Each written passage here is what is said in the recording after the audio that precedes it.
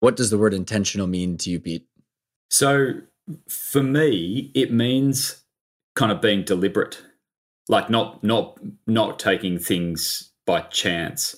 And, there's always that situation where people think if they either don't make a decision or postpone a decision that they're not making a decision, but by default you are. You're deciding not to decide, right? Like, I think being deliberate and intentional is about saying, you know what, I don't know all of the answers. I don't know, I don't have 100% resolution on what the environment or the picture is in front of me right now, but I know enough to make a decision, and I'm going to make that decision. I'm going to move forward with intention. Welcome to the Intentional Growth Podcast, the show that teaches you how to grow the value of a company with an end in mind. Host Ryan Tansom interviews top business leaders, authors, entrepreneurs, and other professionals who share their experience and expertise about buying, growing, and selling companies.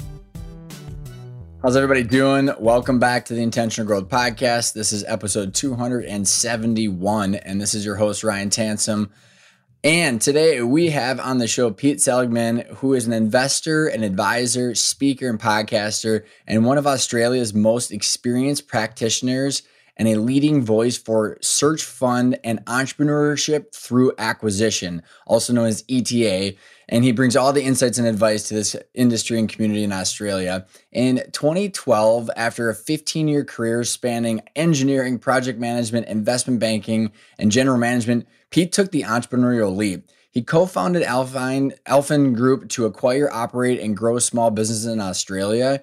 And Pete acted as CEO of 3 of the businesses for periods ranging from 6 months to 3 years, after which he successfully managed his own succession and remained on the board for each of them as a non-executive director, which is an amazing, amazing accomplishment given the fact that he wasn't the founder of these. And we're going to be talking a lot about that. And he acquired their first business in 2013, and over the next 4 years acquired 4 more. And by 2020, they had successfully exited 2 of them and sold partial stakes in the other 3. And today, what he's going to be talking about is his experience diving into the world of entrepreneurship through acquisition, again, also known as ETA, after leaving corporate America, what his journey has been like now that he has bought the 5 companies, been the CEO of 3 of them, and successfully worked himself out. And just the fact that he's got a track record. And that's why I'm so excited to do this interview and to have you listen, because in my mind, the fact that he can speak to his track record and how he did this, from funding them to getting into the businesses to working himself out and selling out, is proving possible that entrepreneurship through acquisition is possible when you build a plan and then you execute like hell. And I'm super excited for you to listen in, because Pete's got a lot of good gold nuggets and he is insanely level-headed, and it just lays it all out on how he went about doing everything that he has done and where he's at today. Thanks so much for tuning in. And without further ado, here's my interview with Pete. Sponsored by Arcona's Intentional Growth digital course. Ryan Tansom and Pat Hobby show you how to shift your mindset away from solving for annual income to focusing on strategies that create long-term value, giving you the freedom and choices to take control of the future destiny of your business. Accelerate your knowledge with 36 videos and dozens of exercises that combine decades of experience buying, growing, and selling companies. Learn more by going to arcona.io or visiting the show notes. Pete, how you doing? I'm very well, thank you very much. It's been a nice, bright and early start here in Sydney, but we're getting off to a good start. The weather is just getting into that time of year where the mornings and evenings have that little bit of a chill, but during the day it's nice and sunny and bright. So yeah, it's a good time of year. Well, and I'm glad you just dropped the fact you're from Australia with the accent, so everybody would have figured that out right away. And I don't know if I didn't tell you this when we were chatting ahead of time, is that I actually lived in Fremantle for half a year. Yeah. So like, it's so funny because it's got that chill here in Minnesota, but yet, like, I remember when I left, it was like, oh, it's 40 degrees. And I'm like, so? And then I'm like, oh, that means 105. Yeah. Like it's the opposite over here. Yeah. So yeah, I love it, man. Well, let's dive in, man. I had came across you launched your podcast, and I somehow got exposure to it. My team reached out, and you're talking about search funds and acquisition entrepreneurship, and you were what we would like to call the corporate refugee. So, like, man, let's just start back. Like, give us the Cliff Note version, and then we can unpack the various parts of the journey. Sure. I'll keep the young years relatively quick, but I grew up in Sydney on the beaches, relatively normal upbringing, I guess, normal for here anyway. I studied engineering. That's a good clarification. Yeah, exactly. I studied engineering, civil engineering, so digging holes, which was good. And then I also did a finance degree and basically went into about a 15-year career cycle in a range of things, doing engineering, project management, construction, and then kind of pivoted into investment banking here and in London, and then came back to Australia doing, I guess, what you call a kind of corporate executive role in a large property company. And all of that, which I've been recently saying is just me proving that I've got a short attention span, takes us through to about 2012. And at that point, I just kind of realized that I could see the corporate career path ahead of me, and it just wasn't going to provide that autonomy or the accountability that I was really after. The way I kind of describe it is it's less about, being in control of my own destiny. It was actually a little bit more about when I tried things and they failed, I wanted it to hurt. If I fell off the bike, I wanted to actually skin my knee. Whereas sometimes in those big corporate environments, all sorts of things can go wrong, but because it's such a big beast, you're not really that close to the action. So without any knowledge of search or ETA or any of those terms, me and a mate of mine thought, why don't we go and buy a small business to run? We had thought, should we start something? But I think with a bit of self-awareness, we decided that we weren't the startup people. Like, we didn't have this great new idea that we wanted to kind of bring to the world. But we knew that we knew business. And let's buy something that can cash flow itself, right? Yeah. And we knew that we could scale things and build teams and build. We just knew that it wasn't going to be something that we started from scratch. And we'd also had experience at the much bigger end of town buying things. And so we just decided to go and start looking. So in late 2012, we started looking, and in mid-2013, we bought our first business. And I dropped in as the CEO. And then over the next kind of 4 or 5 years, we did it 4 more times. And so kind of come to 2020, and we had exited a few of them, which went well. And for the rest of them, I'd kind of made myself redundant effectively by recruiting or promoting CEOs. And so as we sit here today, I'm on the boards of those and now keen to help other people follow a similar path. I appreciate that overview, Pete. And I think about how many different directions we can go with this conversation, and just kind of set the stage as you and I were chatting ahead of the time. This is for anybody that's got a business that wants to sell. A lot of people want to acquire on the way to selling, and or people that are listening that want to buy a business. I mean, it's both sides of the same coin. And to start back, I got to ask you, you went from digging holes, as you put it, to becoming an investment banker. How did that dot get connected? And the reason for the question, Pete, is that the understanding value and valuations is one of the biggest components that we've integrated into this podcast for 5 years. And it's like, because it all starts there, whether you're buying or selling. And so you got a taste of that before jumping in. How the heck did you go from digging holes to investment banking? Yeah, I call it digging holes. Not that I was actually holding a shovel, but it's because quite often these days, in particular, when you say to people, "I'm an engineer," they think about all sorts of potential things. Software engineer, biomedical engineer, chemical engineer, and I was a civil engineer, so I was designing bridges, buildings, tunnels, that kind of thing.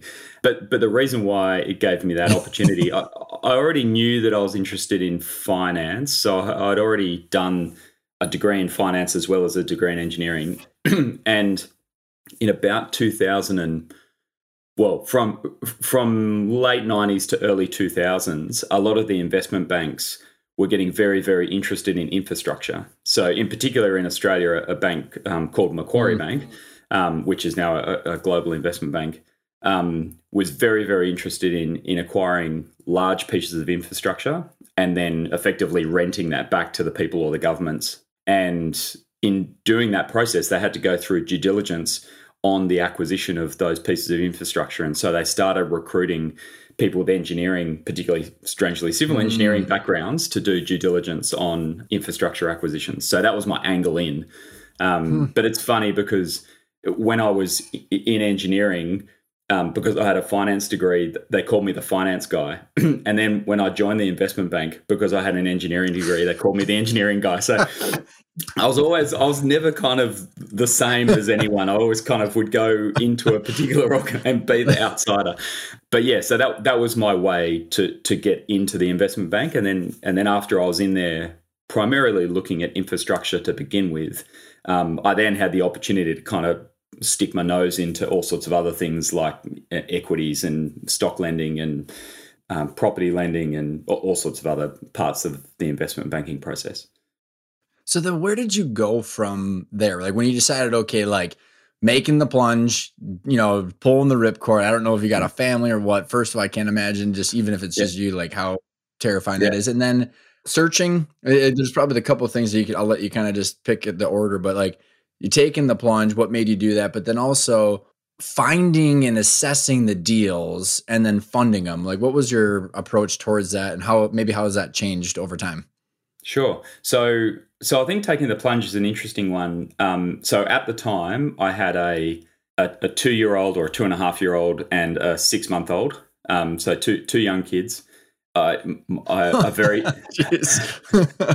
a very supportive wife. But I think we're in a situation where we had enough kind of saved up that had provided a little bit of a landing pad, if that made sense. So it provided a bit of runway. So the equivalent of kind of the search capital that searchers might raise, we had a little bit of that of our own.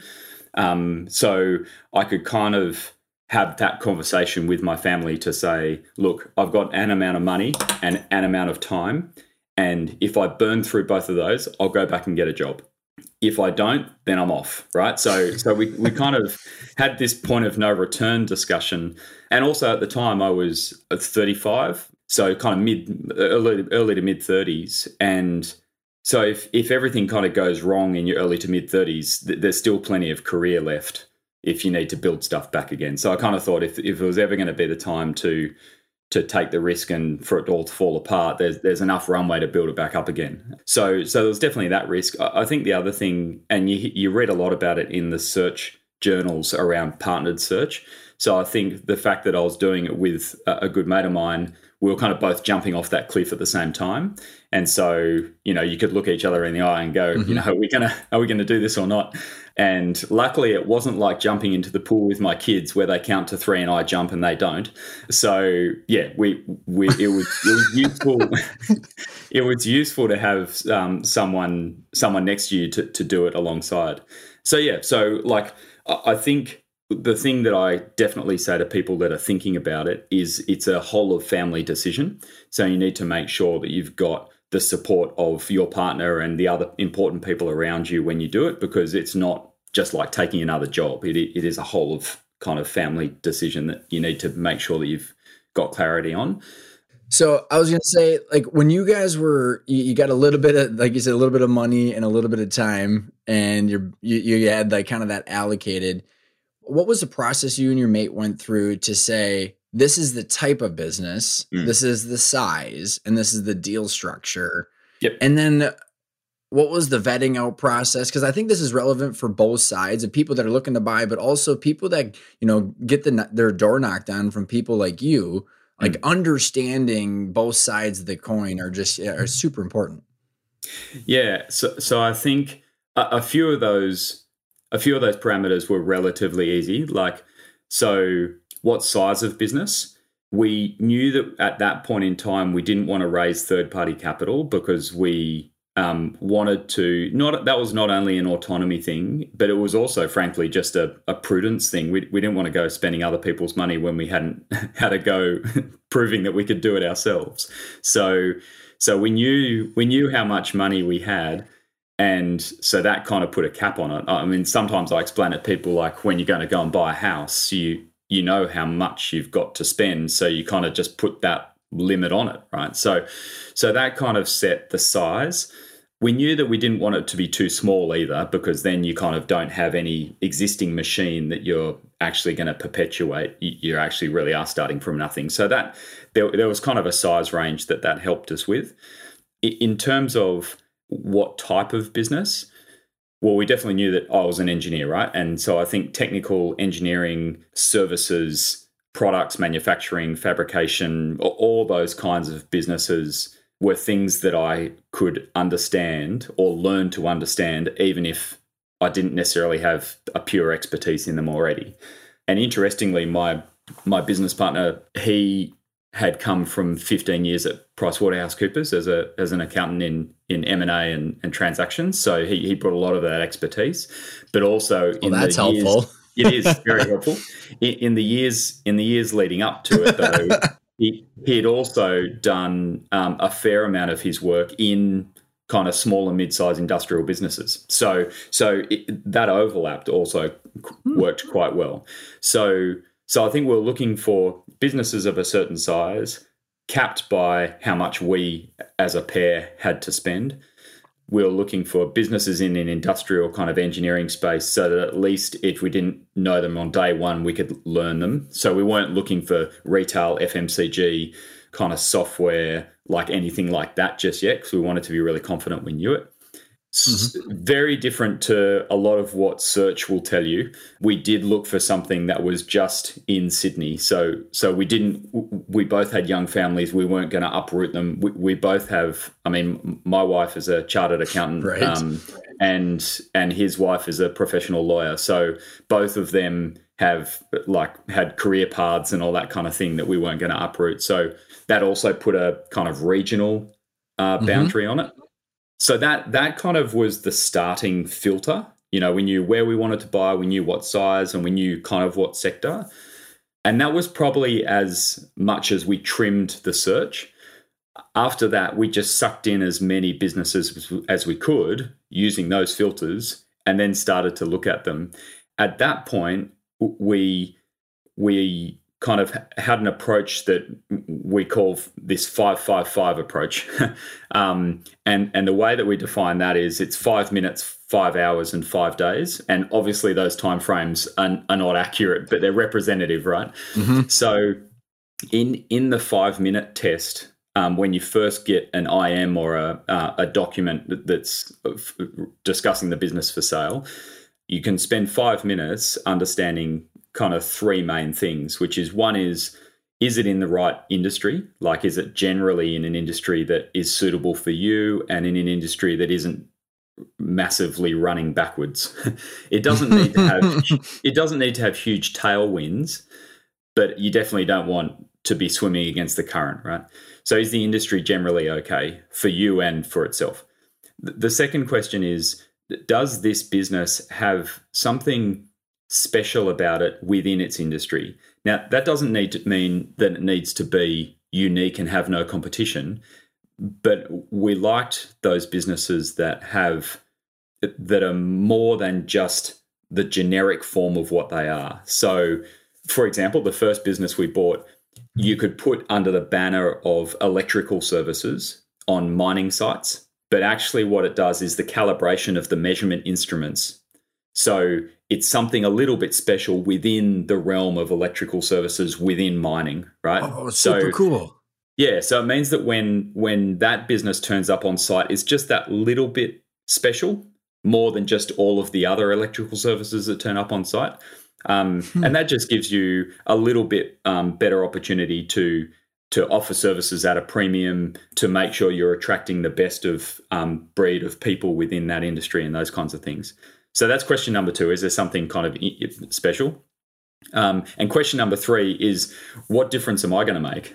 You know, like, if there's nothing that I can do that's going to make it any better than anyone else, then how am I, firstly, going to compete in the bidding process, and secondly, going to make anything of it after I've bought it? So that kind of 5-minute test is kind of industry, is there something at least a little bit special about the business, and is there something that I personally can bring to this? Because that's the reason why I'm buying it. I love those, man. That super easy to just then like, because I can, and I'm sure you got it rattled right off the top of your head, but how many deals you look through? I mean, it's all about time, right? And how, I mean, like you said, time and money, and there's a direct correlation between the two. Like I got to say, I can't remember the exact numbers, but the numbers that I remember well enough is it would have been in excess of 200 businesses in a 6-month period, and it would have been it would have been close to 50 of those we would have actually looked at in a fair bit of detail, and about 15 of them we would have had extensive conversations.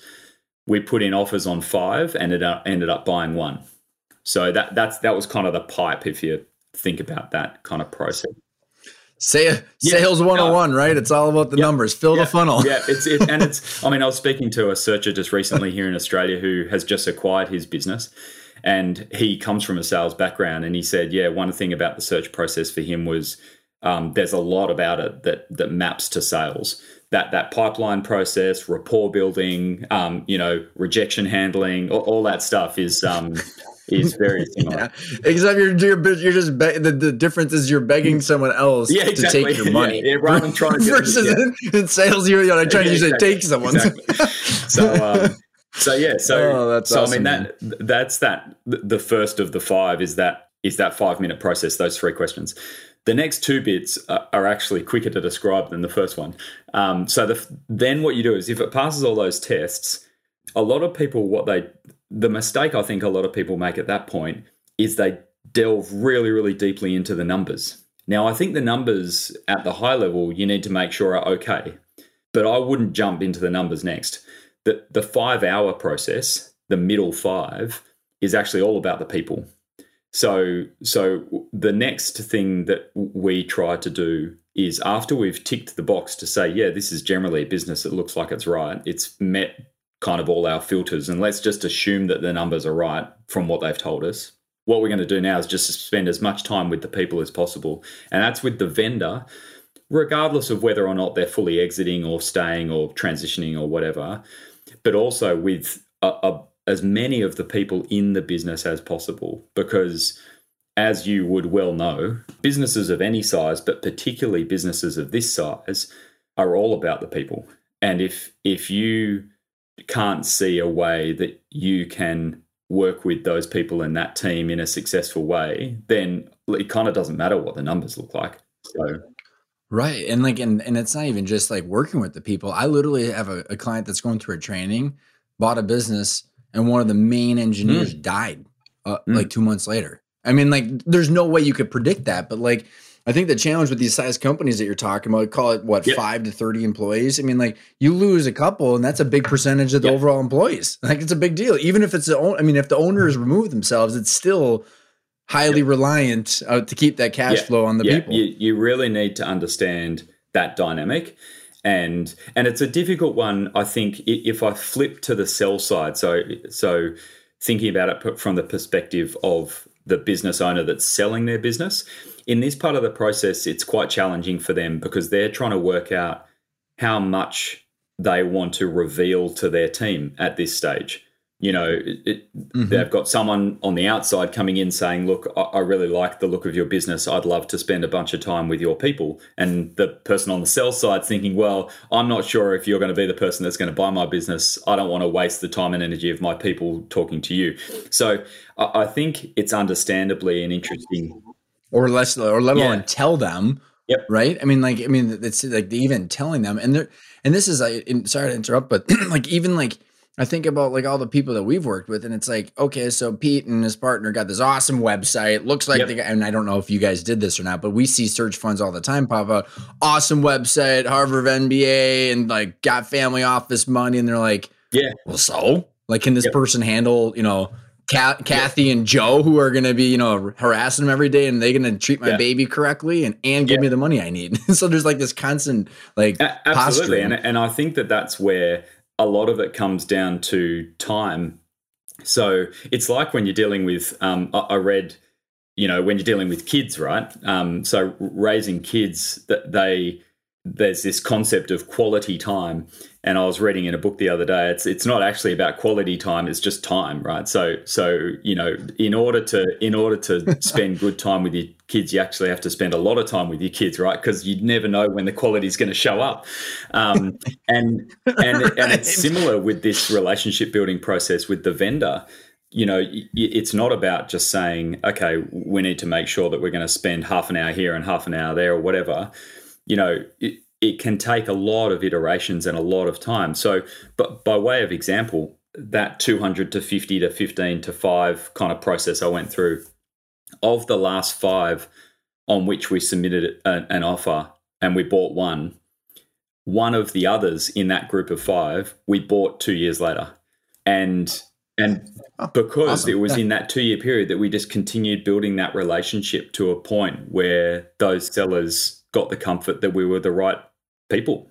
And so I think it can just be time that you need to spend with the vendor, and then getting them comfortable, and then getting them comfortable to introduce you to their people. And so that middle section is just all about people. And it's really just about saying, are these people that I think I can comfortably work with and grow and build? And is it a culture that either doesn't need to be a culture that you necessarily love, because part of what you do might be to continue to grow that culture, right?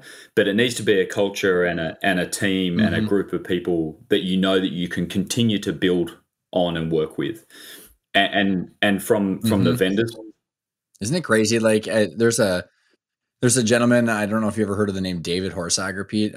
He wrote the book called The Trust Edge, and it's amazing, dude. Like everything boils down to trust. I mean, literally, if you dove down into the concept of even money is just about exchanging trust and value back and forth. And it's just like you have so many stakeholders, so many things, different visions, and you're all trying to marry this all up and then pass the dollars back and forth at the last second. I mean, it's a high stakes deal.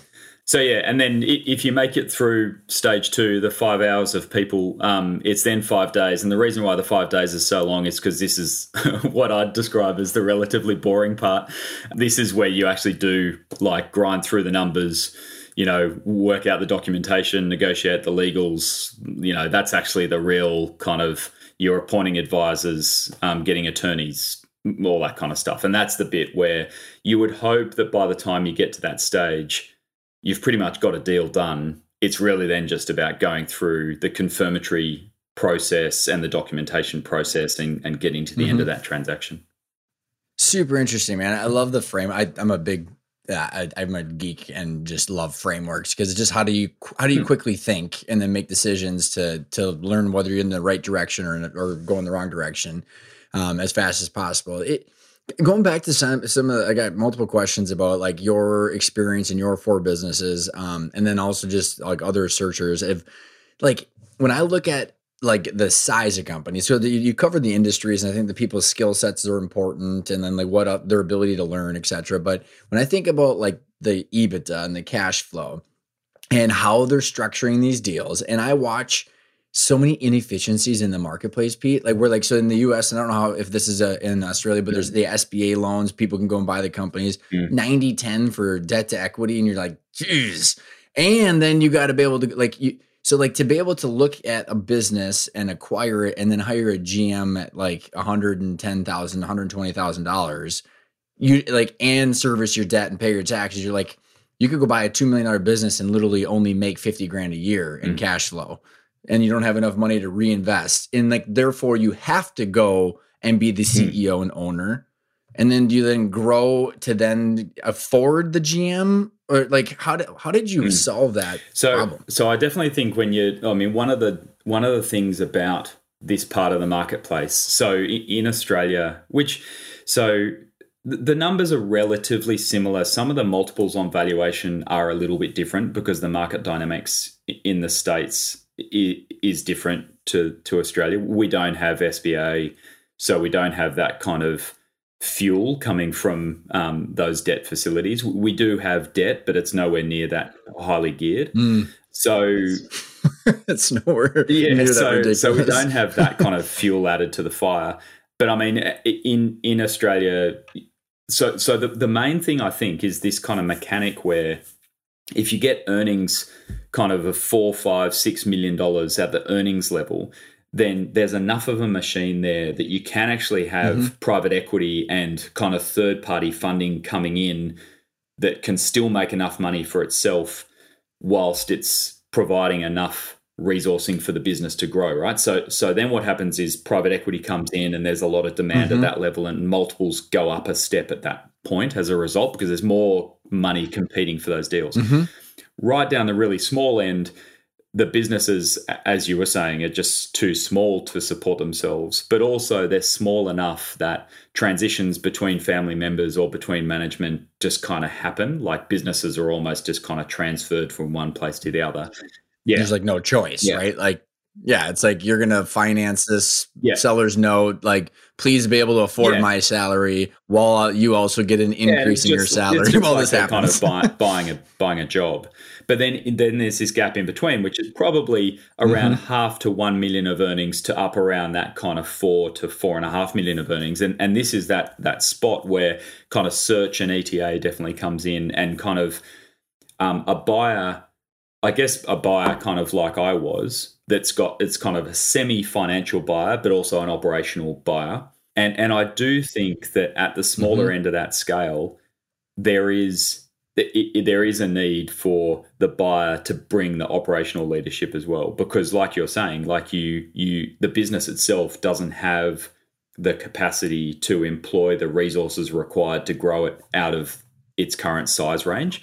And that's why it hasn't grown out of its size range, right? Because it hasn't used its own funds to do that. So you kind of do need to provide that little bit of injection to get it through that part of the growth journey. But in terms of what's super interesting to me, Pete, I was going to say that the fact that you don't have SBAs and I don't need to know exactly what the funds that you guys accumulated, but I just find it so interesting because people in their 30s and 40s, like unless they worked at big, large corporate America jobs and made hundreds of thousands of dollars and squirreled away this stuff, maybe in their 401k afterwards, it's just difficult to build enough equity. And especially maybe it's because of the SBA where there's overbidding, where the prices just don't work, Pete, sometimes, because they're like, okay, if I save the $500,000, I tap out the SBA at 5 million, but like I might need to go get $1 million or $2 million in equity in order to be able to even compete. It's just it's a more difficult jigsaw puzzle to but if you were to take that kind of $500,000, so just say you did have $500,000 of savings that you could put into this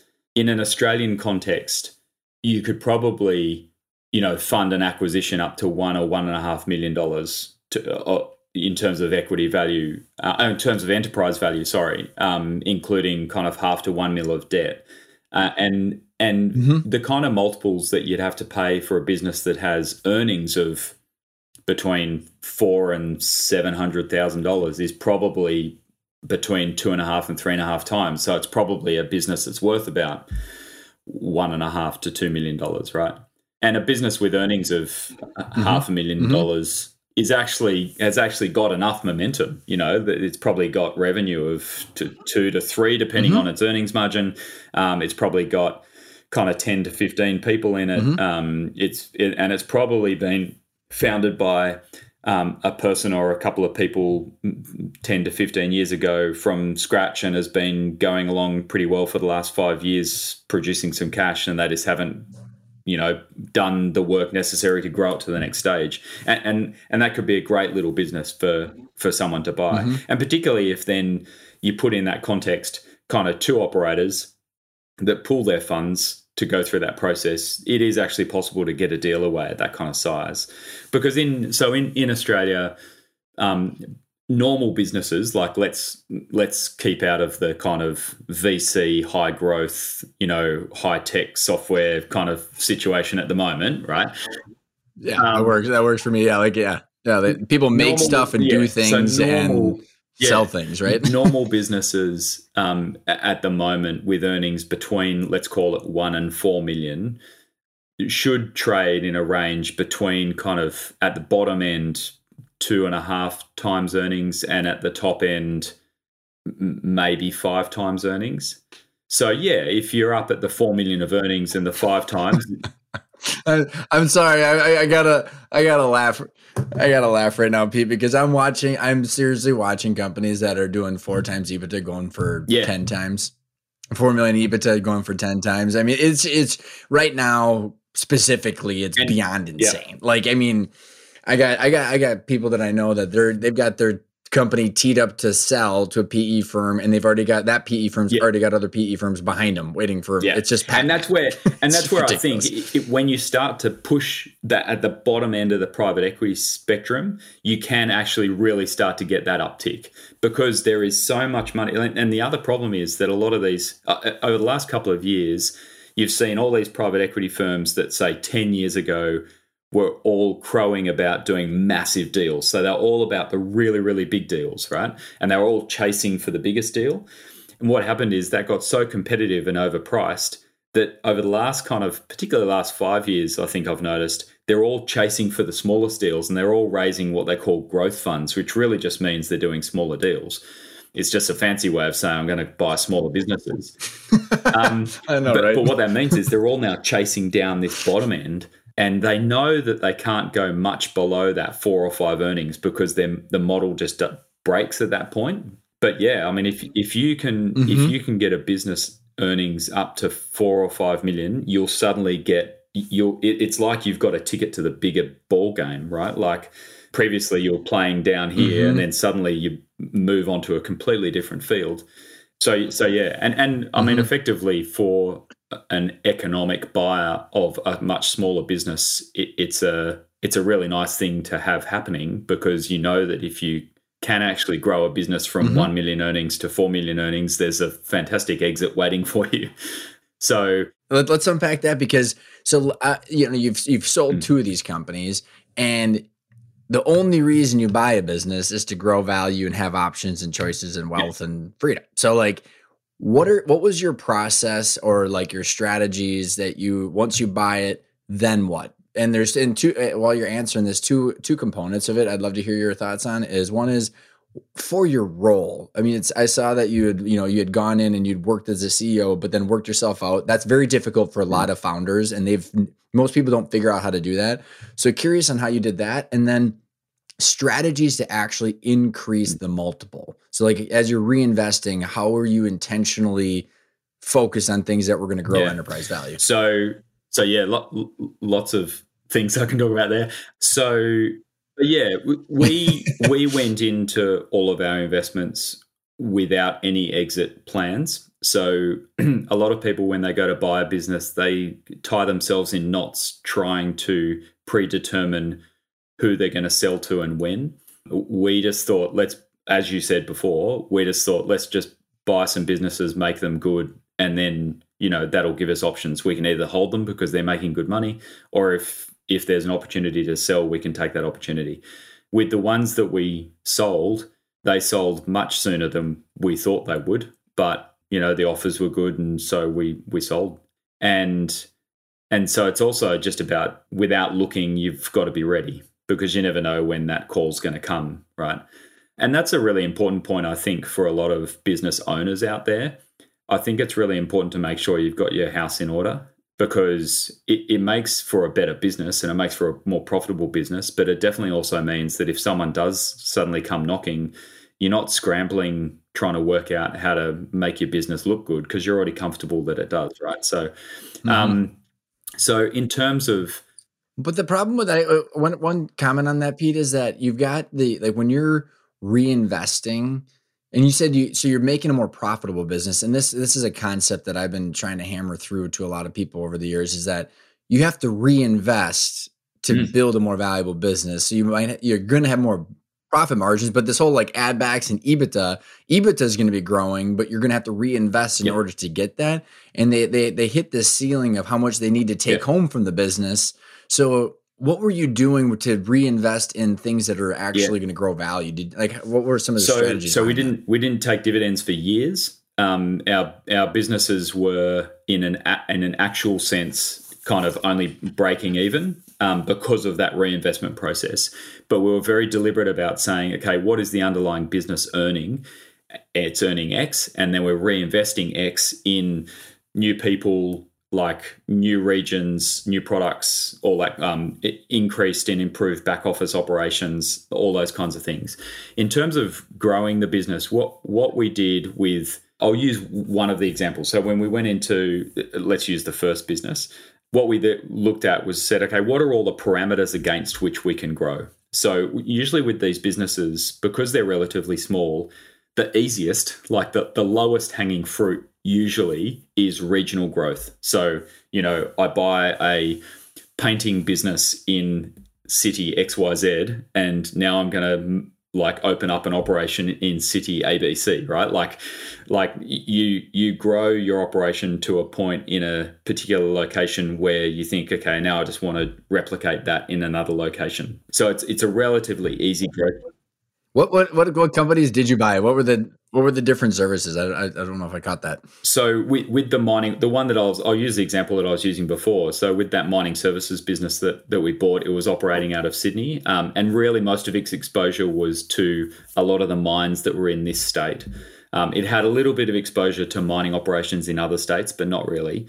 And so what we did was we grew it here and got that platform relatively stable, and we grew that by a lot of it's almost, we recruited ahead of the curve. We knew that our technical services team was really our lever to revenue, because if we could sell things and sell services, we needed to be able to resource those. And a lot of the way to win in that business is to be available first. So when there's a breakdown, when there's a problem, if you can get your guy to site first, then you know that you'll probably be able to at least have the first crack at the job. But what that requires, though, to your point, it requires you to invest in unutilized people. You've got to start saying, you'd say to the existing owner, you've got 3 technicians, we need 5. And he'd say, but I don't have work for 5. And then you'd say, well, you're not going to get the work for 5 unless you've got 5, right? So we went out and actually recruited, we recruited these people before we needed them. And that enabled us, utilization dropped, profitability dropped, but suddenly we had capacity, right? So then we could start to service more sites. And then it was just a matter of saying, okay, well, now we want to open up an operation in Brisbane, which is the capital of the state to our north. And there were a few competitors that we potentially looked at buying, but the prices that they were after for their businesses were just way too high. So we had to recruit for that position. So we found 2 guys to recruit, a kind of more senior manager guy and a really capable technician up in Brisbane. And we recruited them. We rented some space, put up a signboard, and started them selling in and around that location. And interestingly, that Brisbane office grew very, very quickly, not least of which because those 2 guys are awesome. And that guy that we recruited to run that Brisbane office ended up becoming the CEO that replaced me. But recruiting in that business made a big difference, and that was where we spent the money, because it's a people business and it's a services business. To use another example, we bought a technology kind of industrial products manufacturer in Canberra, which is just to the south of where I am here.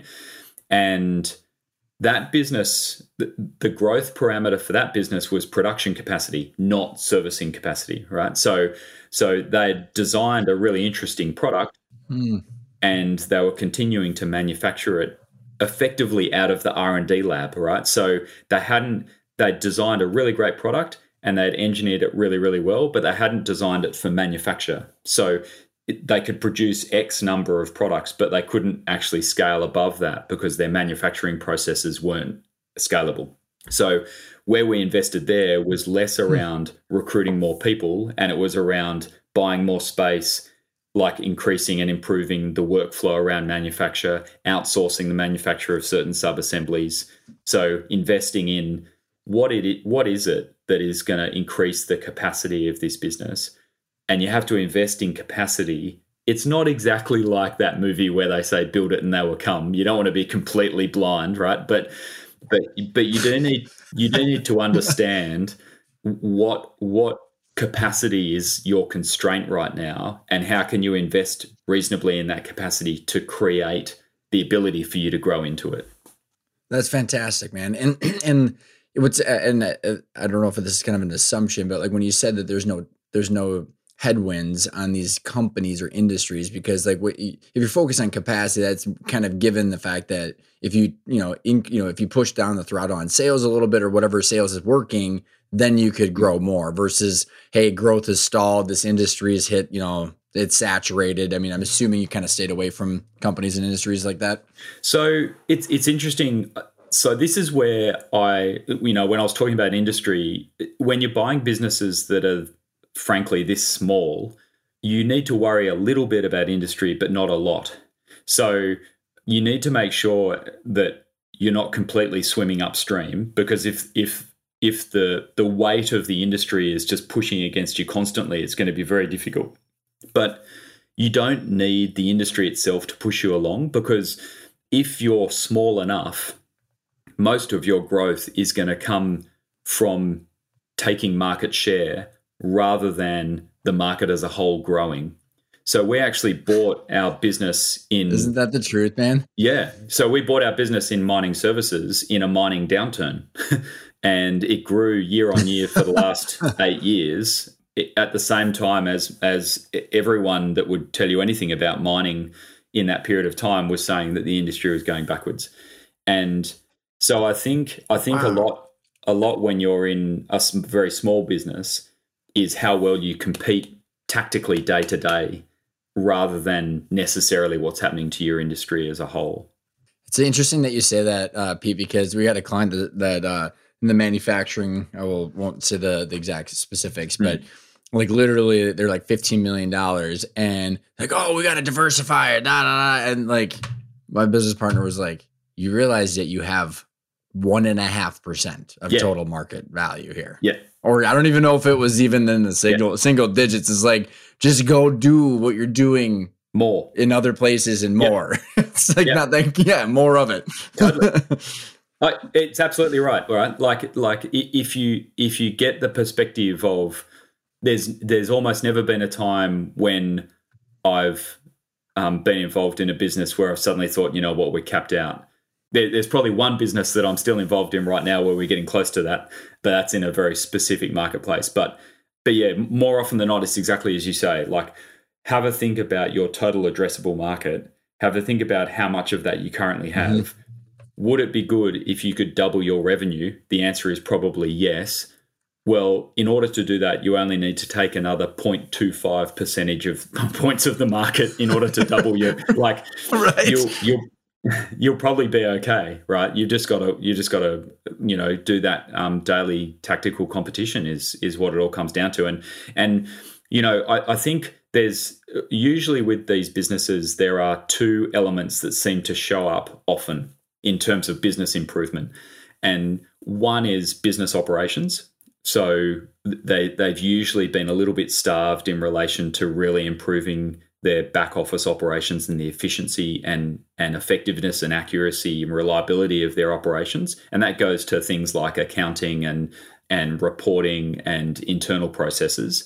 You often find a lot of paper processes. You often find a lot of duplication, multiple checkpoints when there could be one, all these things that have just been layered on top of each other over time for the comfort of the owner when they're not necessarily needed for the efficient operation of the business. So business operations is usually, if ever I go into a new one of these businesses, I'm pretty certain there's going to be opportunity with operations. Mm-hmm. The other one is everything in that whole realm of sales and marketing. So usually the response will be, oh yeah, we've grown mainly through word of mouth. Oh, we don't usually need a great website. We don't need lead generation because all the work comes to us. Everyone knows that we're great and that's why we get all this good work, right? So which is excellent, right? That means they are doing good work. But it also means that if you want to rapidly increase revenue, there's probably not a lot you need to do to their marketing and sales methods to have a relatively big impact. So those, it's unlikely you're not going to find value in business operations and kind of sales marketing in terms of top line growth. Super interesting that you say that, Pete. So there's been I think we're close to 400 people now that have gone through our training in the last 18 months or something like that. And because I'm seeing like real companies, kind of like when you see in deals too, like you just get this kind of like themes that you see. And the part of the intentional growth framework literally came from almost every time you buy the business. So, or like if the current owner, you start it, you get your financials in order so you can actually clearly see where everything's at, and you get a valuation. So you have a stake in the sand, strategic plan, sales and marketing. Yeah. And like every time that ends up being it. And then you execute like hell. Like it's almost, it's part of our process because the market and the volume just showed it. Yeah, absolutely. And you know, one of the things is it's a bit like lighting a campfire. You want to make sure you've got, you know how when you're lighting a campfire for the first bit, you're constantly feeding it leaves and sticks and more wood, and you have to tend to it the entire time. And then it suddenly gets to this tipping point where it's got its own kind of core of heat and energy. And then you can walk away from it for a bit and come back, and it might need another stick here or a log there, but it's got its own self-perpetuating heat. I think a lot of businesses that are down at this smaller level have almost never got to that self-perpetuating heat point. And so the owners are constantly dragged into them because they're constantly having to put more sticks on the fire to keep it going. The real kind of the love that analogy, man. No, sorry. I was just going to say that after you buy one of these businesses, the first horizon should be to get to that tipping point. After that, then you've got options. But the first step should be to get to that tipping point. Well, and it's super interesting. Like, I love the analogy, Pete, because it literally goes back to my original question about the cash flow and the ability to reinvest. Because like those are own coal, like the embers or whatever, like the coal is like the cash flow is the oxygen. And like so many times these entrepreneurs are taking the distributions out when they should be reinvesting for growth. And so they're suffocating their own company versus just shifting their mindset and like then putting that to get to that tipping point themselves. So outside of the sales and marketing and the operations, you know, before we get into, I got a couple of questions as we're getting close to the wrap up, is like how, you know, how did you go about working yourself out of the business as the CEO once you were in there? And then the second question to that, and I don't know if this is it's not directly correlated, but why you, like, you know, with these 4 companies, how you chose those versus reinvesting in the same one. And so like, as you're looking at your time, cause you're just one person, then you got 4 companies. How did you manage all that?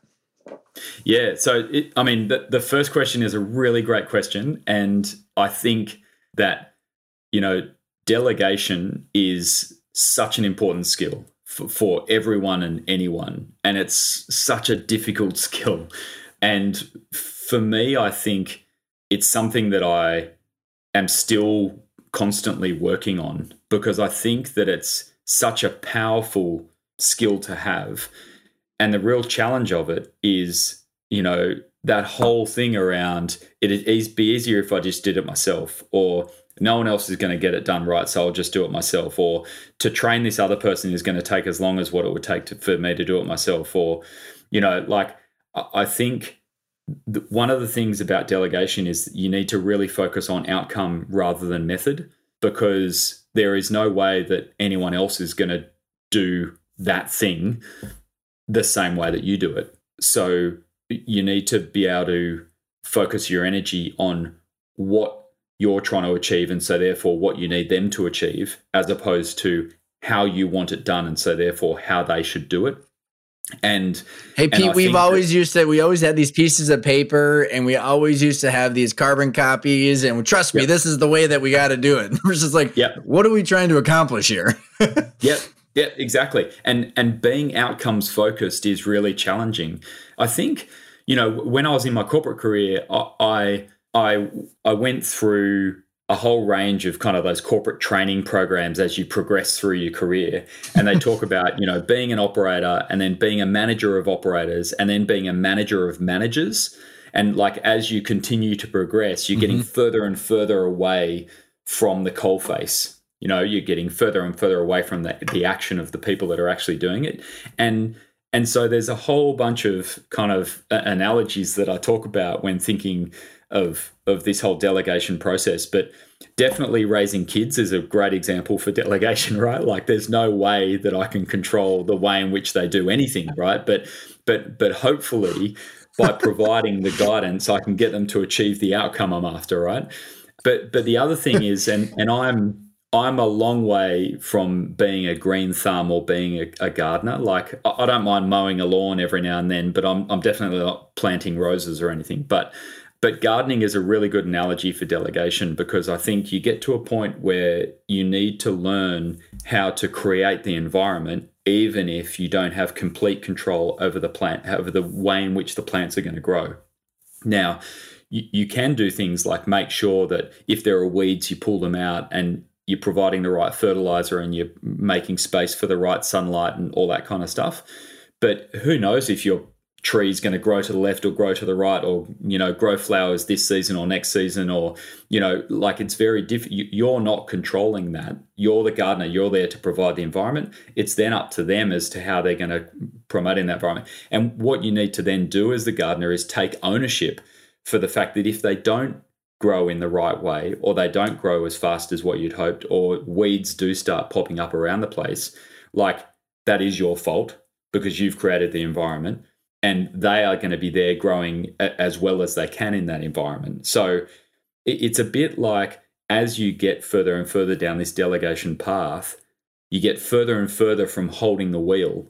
Another analogy I use a bit, which is I really enjoy sailing, and it's a bit like when you've got a boat and you're holding the wheel, right? So you're actually doing the sailing, you're making those decisions on the fly as to how to sail this boat and how to sail to the wind and how to trim the sails.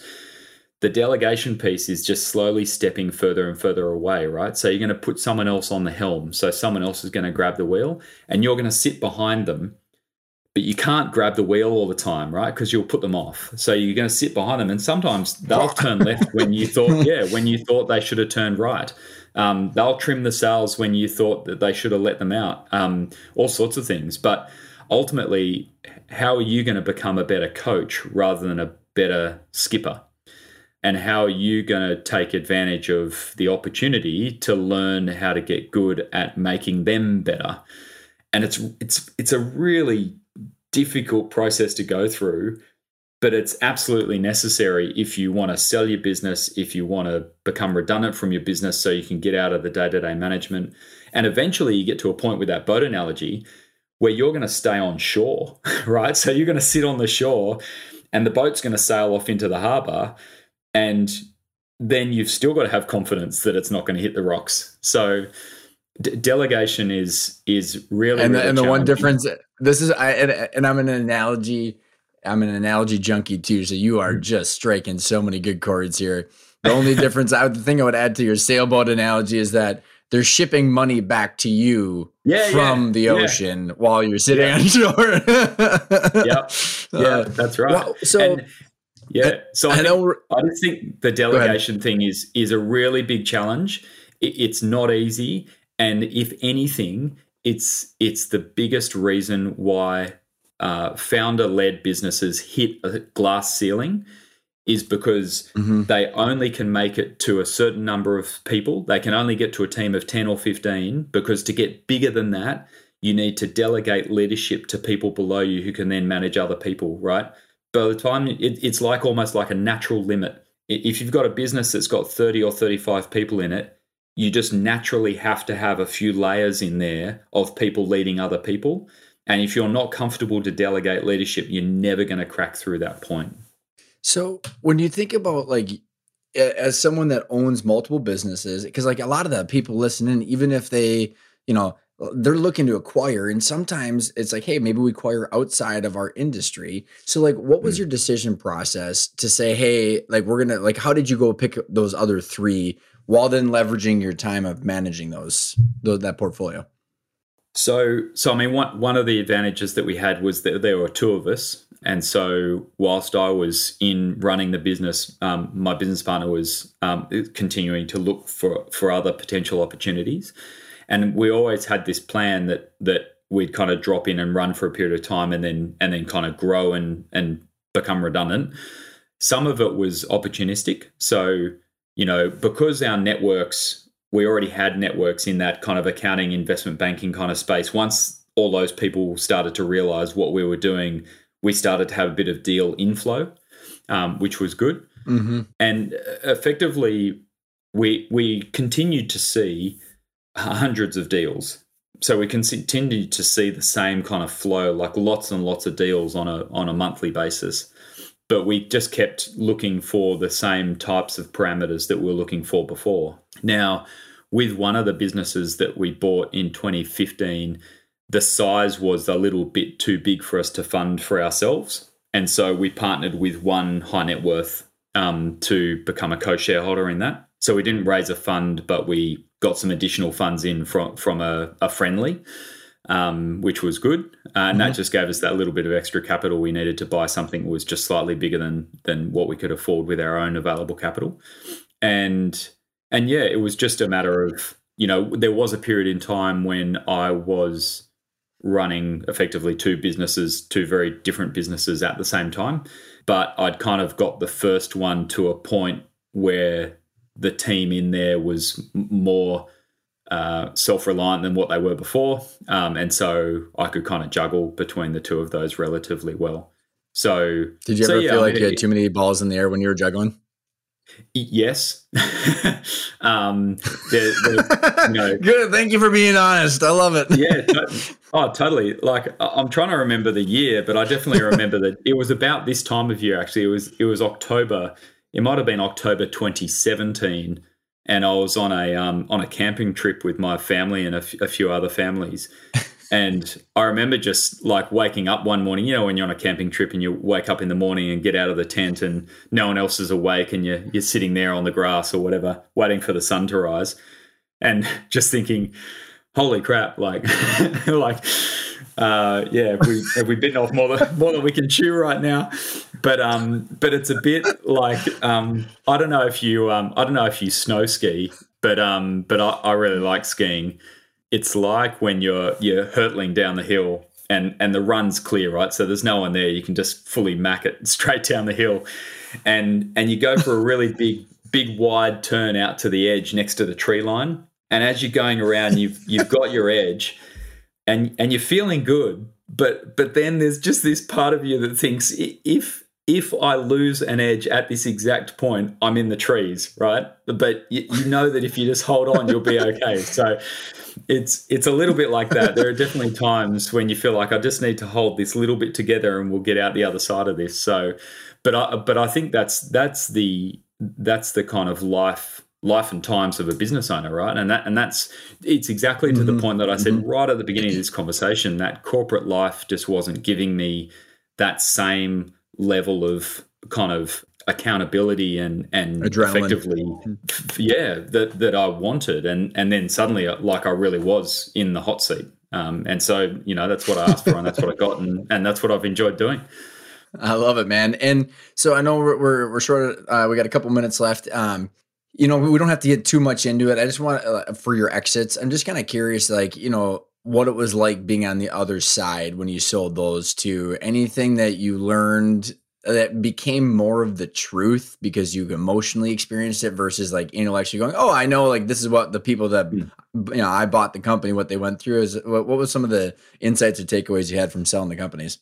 Yeah. So I think going through the sales process, again, is a little bit like that delegation process we were thinking before. Like the people coming in to say they want to buy it have got their own ideas of what they want to do with it, and you need to be ready to kind of be open to those ideas, because in that exploration phase, you don't want to be constantly shooting down new ideas that the new buyer might have, because then, frankly, you're just going to put them off anyway, right? Like, oh, we're thinking we might do this business after we buy it. What do you think? If you say, oh, that's a stupid idea, then, you're not necessarily generating the right environment for them to be wanting to buy your business. So you do need to be open-minded about what the new owners might be wanting to do after they've bought it.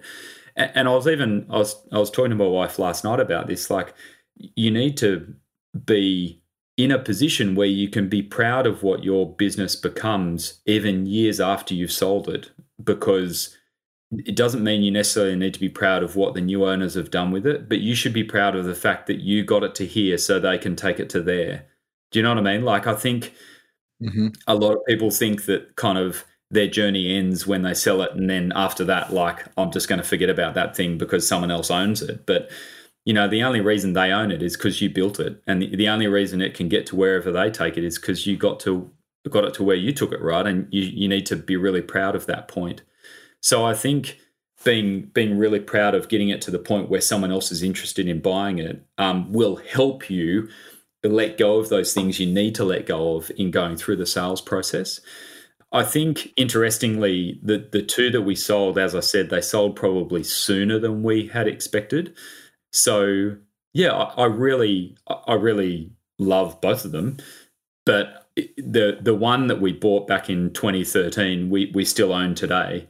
Now, that one, when we get to the point where that goes for sale, which I think is still a few years away yet, but I think emotionally for me will be a lot more similar to a lot of the other sellers that I've dealt with who have been in their business for 10 or 15 years.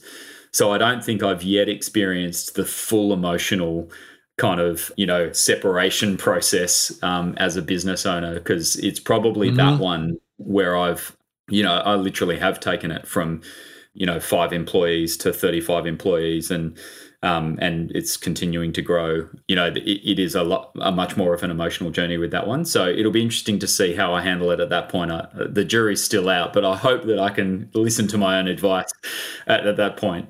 There's a really good book, Pete, called Finish Big by Bo Burlingham that I read afterwards. Talks a lot about that. And you actually almost verbatim said, like, the most happy entrepreneurs are the ones that are proud of how it all went down. I mean, summed up very, which there's a lot underneath the being proud. What does that mean?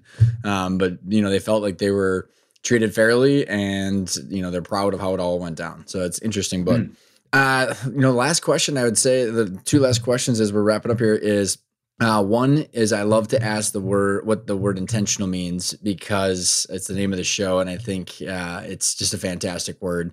So what does the word intentional mean to you, Pete? So for me, it means kind of being deliberate, like not taking things by chance. And, there's always that situation where people think if they either don't make a decision or postpone a decision that they're not making a decision, but by default you are. You're deciding not to decide, right? Like, I think being deliberate and intentional is about saying, you know what, I don't know all of the answers. I don't know, I don't have 100% resolution on what the environment or the picture is in front of me right now, but I know enough to make a decision, and I'm going to make that decision. I'm going to move forward with intention, right? So, and I know that when I take that step forward, part of it's going to be wrong, but that's okay, because at least it's going to be a confident, intentional step. And when I finish taking that step, I can then look around again with the new information I've got and make another intentional step forward. So, we were talking about the sailing analogies before. Sailing is very, very much like that. Like, who knows when you're tacking your way down a bay, whether you should tack now or later or sooner, whether you should head upwind or downwind, whether or not there's a gust coming, like, you don't know. But at that point where you've got your hand on the wheel and you say to your crew, we're going to tack now, we're going to change direction, you don't kind of half do it, or don't say, oh, let's just not make that decision now, let's wait a bit. Like, by waiting a bit, you've decided to wait, or by tacking, you've decided to decide. So if you're going to decide, then, put your intention behind it and make it happen. And because the other thing about being intentional, being truly intentional, I think, is actually acknowledging that there's a high likelihood that you'll be wrong, and that's okay. Because at least if you go forward with confidence, then you can continually course correct as you're going. Whereas if you weren't intentional in your decision making, how will you ever know, like, how right or wrong you were in order to improve for the next decision? So yeah, intentional for me is about just being deliberate and making confident steps, knowing full well that you're never going to be 100% right. Pete, that is fantastic, man. I absolutely love it. If people want to find you, your podcast, your services, what's the best way to reach you? Well, definitely on LinkedIn. So I'm relatively active on LinkedIn. You can always send me a message on there or connect up with me on there. I post most of my stuff on there as well. So if there's anything of interest, I've got a website where I host stuff, which is just peteseligman.com.au.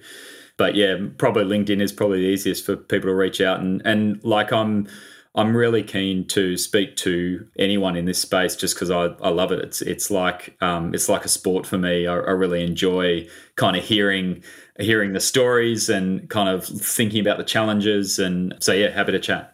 Pete, thanks so much for coming on the show, man. I had a blast. Yeah, me too. Thank you very much for having me.